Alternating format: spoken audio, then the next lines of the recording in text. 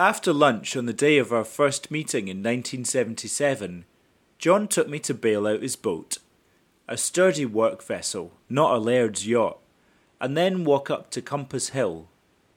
He strode easily, while I, less than half his age, panted beside him. Around the horizon we could see Barra, the Uists, Benbecula, the Coolins of Skye, Rum and the mainland. Below us the land which John had bought and struggled for 40 years to protect and sustain.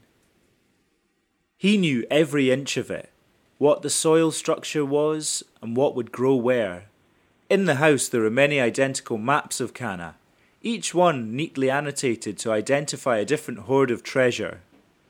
The best places for lobster fishing, the plan of native tree plantings, the haunts of migrating birds and butterflies. But here, laid out below us, was the ground itself. From the highest point on the island, the beginning and end of his property was clearly defined by the sea.